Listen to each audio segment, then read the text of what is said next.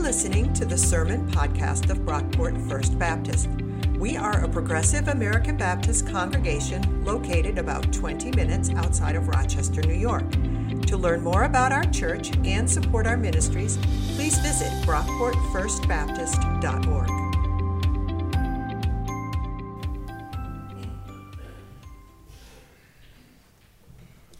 I'm going to be reading Leviticus 3, verses 1 through 11. You can follow along on the screen, or you can open up the Bible found in your pew to page number 78.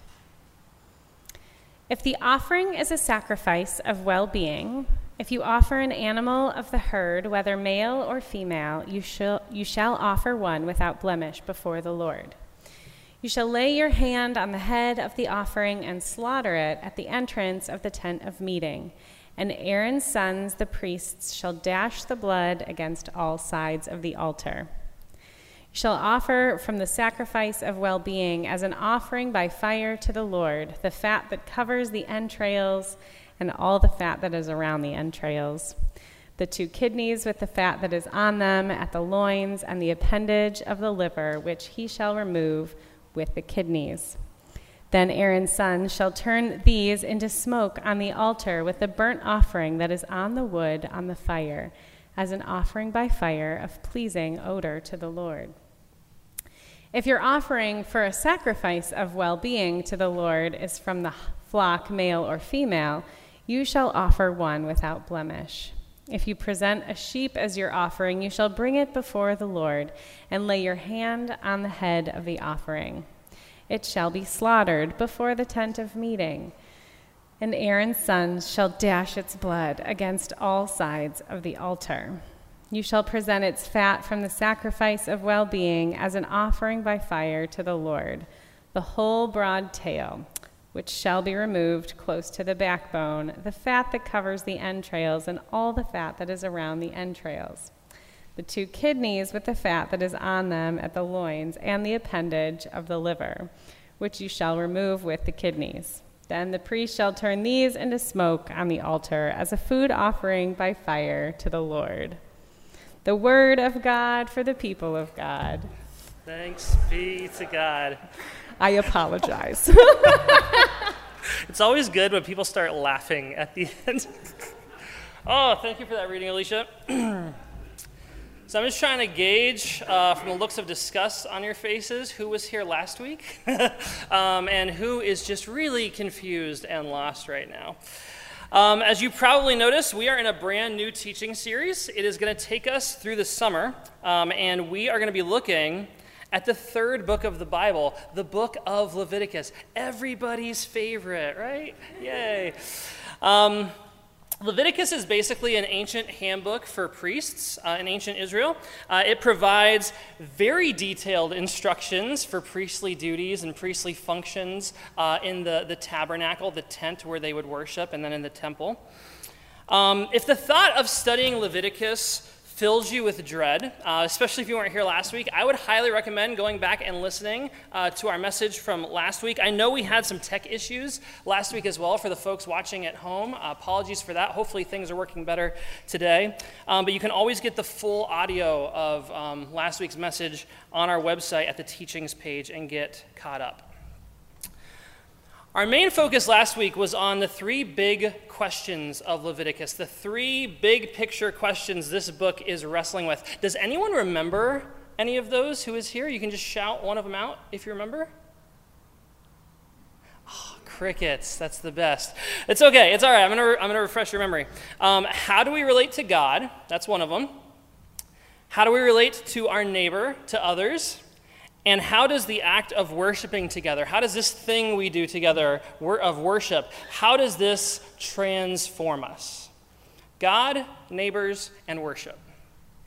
It's a good idea as we move through this book this summer to keep these questions at the forefront because they're going to be a continuing theme. We're going to come back to these over and over again. Now, one thing we didn't cover last week is how exactly we're going to go through the book of Leviticus. Like, how are we going to divide this book up? We are not going to go verse by verse. through Leviticus. You're welcome. I wouldn't do that to you. When we go through a book of the Bible together in church, usually we go a chapter at a time or a couple verses a week. But Leviticus is just way too long for that. That would take like a year and a half. And I care about you all way too much to submit you to that. So we are not going verse by verse. Instead, we're going to be dropping in on Leviticus. We're going to kind of hover about 20,000 feet, and then drop in to see what richness we can pull out, kind of part by part and section by section. And for the next 2 weeks, today and next week, we are going to be looking at the opening section of Leviticus, which is all about sacrifices. This book opens with 7 chapters on animal sacrifices. You got a small taste of it just now when Alicia read our passage, and that's just a sample. This goes on for 7 chapters. And I know when it comes to these sacrifices, to animal sacrifices, we probably have a lot of questions, right? Like, why? Why did they do this? Why all the blood? Why are they doing this to animals? Those are good questions, the why questions, but we are going to get into those next week. I need you to table those for a week because there's kids in here, right? So we are going to spare the gory details. Parents, don't worry. We're not going to scar your children. We're going to hold off on the why questions. I need to hold those questions for next week. We're going to get there. For today, though, I want to talk about the what questions.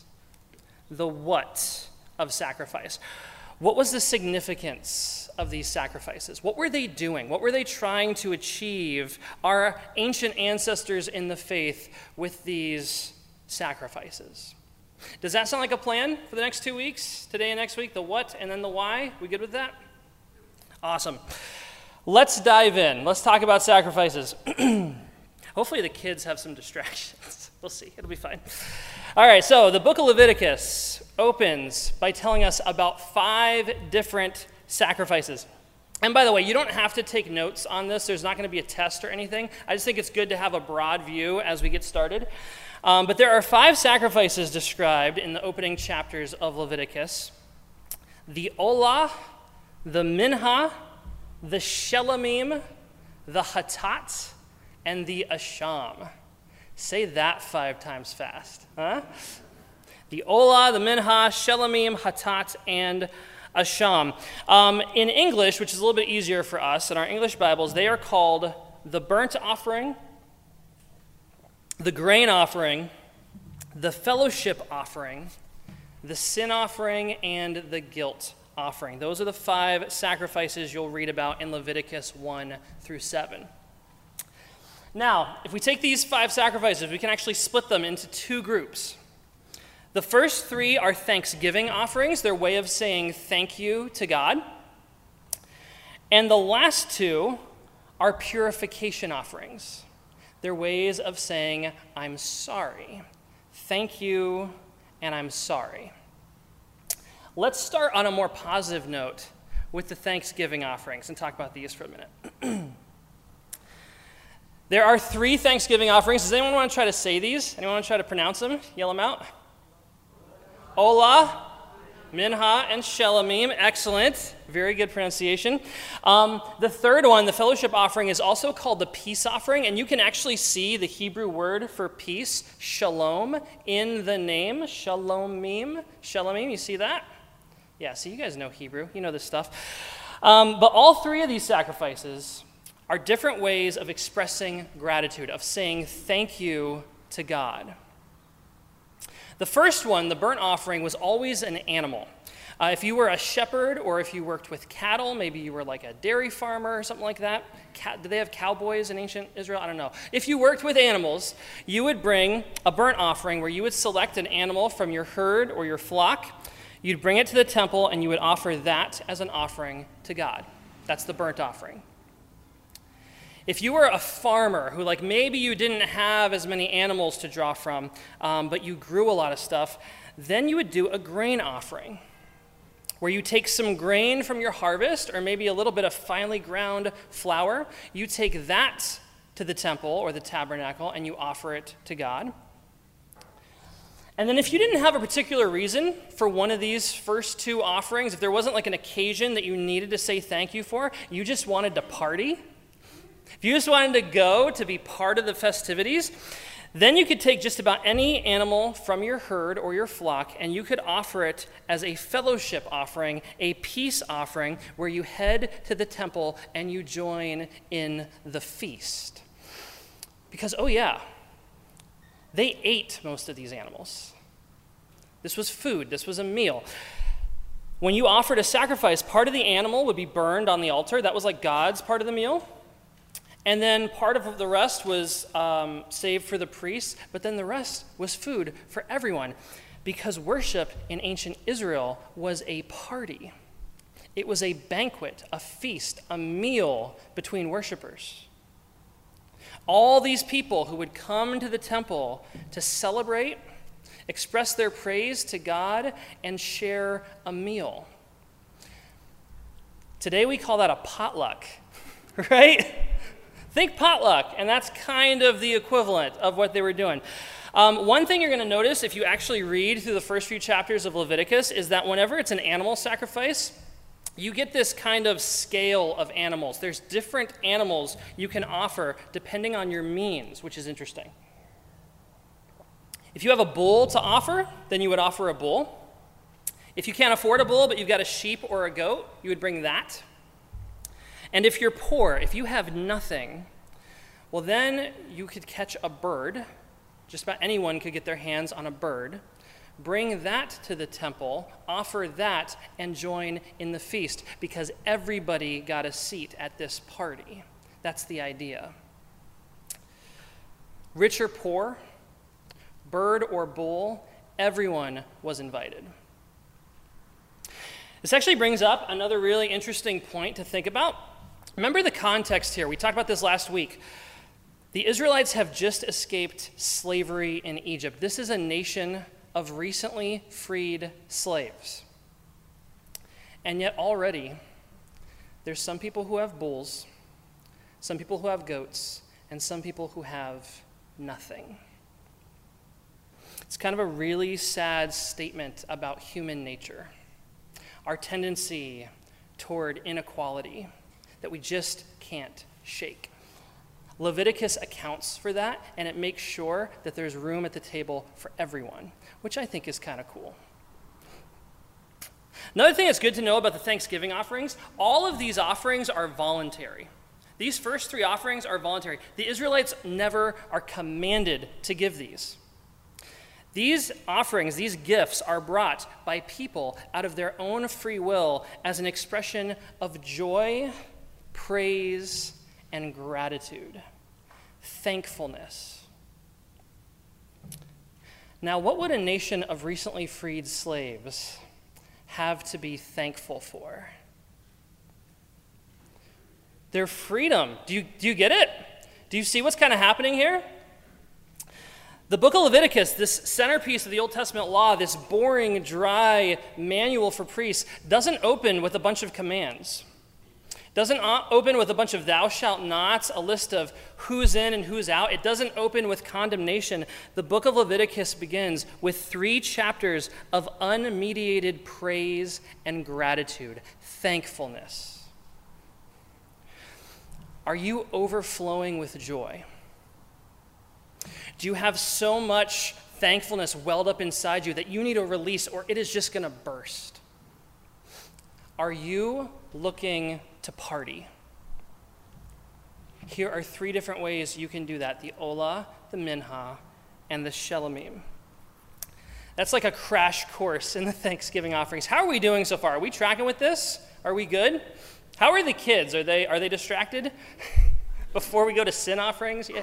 Let's do that next. Let's talk about the other 2 offerings, the purification offerings. Again, 20,000 feet view. The Hatat and the Asham. The Hatat, which we call the sin offering, that's for when you take a waffle out of the toaster too soon and it's hot, right? You gotta, no? Maybe? No, that's not what it's for. That was a bad joke, dad joke. The sin offering, the Hatat, is a way of being purified when you've sinned against God. when you've offended God. You offer the hatat to set things right. And then the asham, the guilt offering, is a way of being purified, of setting things right when you've sinned against a neighbor. How you relate to God and how you relate to neighbor. See that? And spoiler alert, they're the same offering. Like all the steps, all the ritual, what you do, what is offered, it's exactly the same whether you've offended God or your neighbor. Because we talked about this last week, the way you relate to your neighbor is connected to the way you relate to God. You don't get one without the other. They're the same offering. In fact, there's just one difference between these two offerings. At the very beginning of the asham, the guilt offering, if you've offended a neighbor, there's an extra step where you have to set things right with your neighbor. You have to make restitution. Then you take your animal, you go to the temple, and you join in the party. What a novel idea. I think I remember Jesus saying something about how, like, if you're at the temple to offer a sacrifice, and you remember that you've got something against your neighbor. Does anyone remember that story, that teaching? What does he say to do? You leave your sacrifice there, and you go be made right with your neighbor. Jesus got that from Leviticus. Kind of cool. Let's make this real, though, talking about purification offerings. Let's talk about today.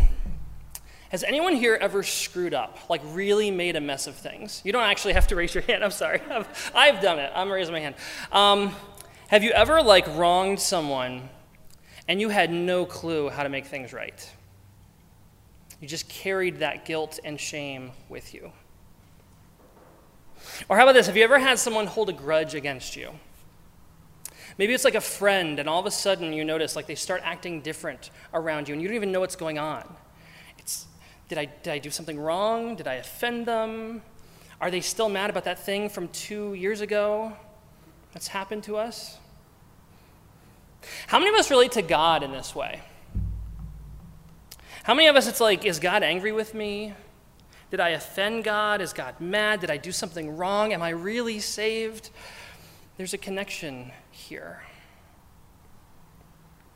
Imagine if we had a ritual, like a publicly recognized demonstration where you could give up something of value to you, something that cost you something. You'd hand that over as a public act of repentance, knowing that once you did that, you are good. You're good with God, you're good with your neighbor, and any residual anger, bitterness that your neighbor's still hanging on to, that's between them and God. You are clean. Could you imagine if we had something like that today, like a recognized process, how much better off we'd be as a society? How much healthier our relationships and our communities would be? This book, the book of Leviticus, it often seems barbaric and backwards to us. And hey, I'm pretty glad we don't kill goats in church anymore too. I'm allergic, so that would just be a nightmare. But in some ways, the ancient Israelites were way ahead of us. There are ideas in this book that we are still trying to catch up to today. Thank you, and I'm sorry.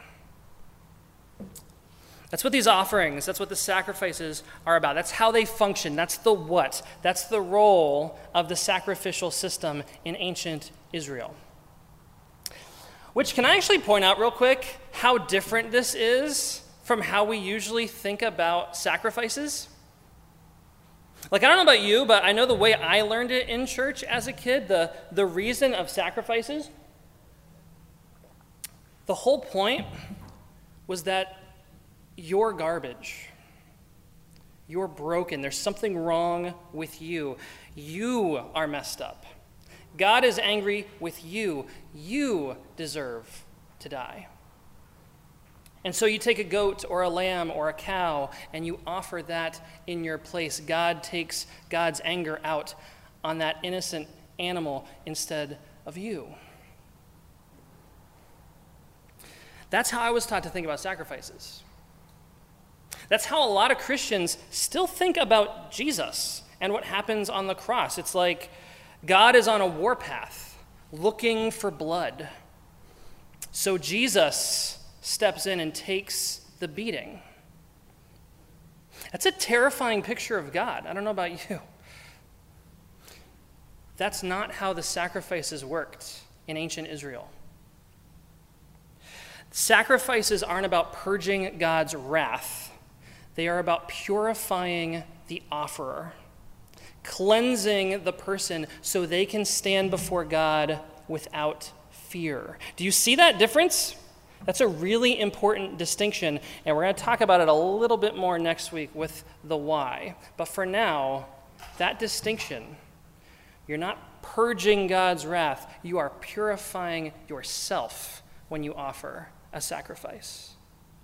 Praise and purification. Thank you, and I'm sorry. In your bulletins, you should find a card. Everyone should have one in there. We've got extras at the Connection Center if you need one. By the way, these cards were made by Joni Martin, and she actually hand-colored a lot of these. Can we hear it for Joni? Because she's amazing. And these cards are awesome. But half the cards say I'm sorry, and half of them say thank you, so you got one at random. And again, we have extras at the Connection Center, so like if you got a thank you and you know deep down you really need an I'm sorry, you can stop at the Connection Center before you leave and you can switch them out. But I want to invite you sometime this week to do a little self-inventory. Maybe read through the first few chapters of Leviticus, if you can take it. Pull out this card and reflect on where you're at in your relationship with God and your neighbor. Are you overflowing with joy? Do you have so much gratitude welled up that you need to express? Are you looking for a way to say thank you? Maybe it's to a neighbor or to a friend or to God. If that's you, then I want to encourage you to take one of the thank you cards, write it out, and give it to someone in your life. Or maybe you've messed up. Maybe you wronged someone and you know it. Maybe there's something wrong, you're not even quite sure what it is, but you've got a sense that maybe I need to say sorry. If that's the case, I want to invite you to take one of these I'm sorry cards, fill it out this week, and give it to someone in your life. Or you can mail it if that's less awkward. Probably mail it. But whatever you need. Thank you, and I'm sorry. And one other thing. If you want to give one of these cards to God, like I told the kids, God already knows what you wrote on them, right? Same message for you all. So what you could do with this, I'd recommend filling out one of these cards as a sort of prayer. Express your thanks or your repentance to God, and then stick the card somewhere where you're going to return to it frequently. Maybe put it on your dresser or your nightstand, put it in your purse or your Bible, somewhere where you're going to be reminded of what you're thankful for or of the fact that you and God are good. Thank you, and I'm sorry. Let's pray.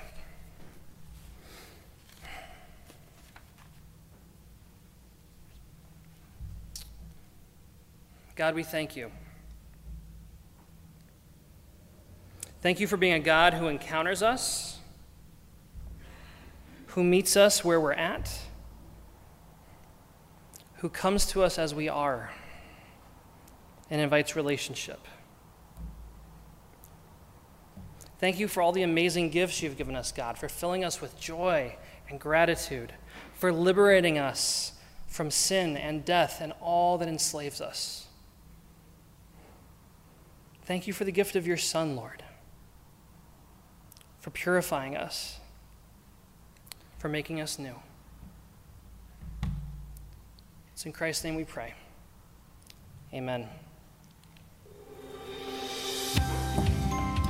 Thanks for listening. If you enjoyed what you heard, please be sure to rate, review, and subscribe to this podcast on iTunes. You can connect with us on Facebook at Brockport First Baptist, on Twitter at BrockportFB, and on our website, brockportfirstbaptist.org. Our theme music was composed by Scott Holmes. This has been a production of Brockport First Baptist.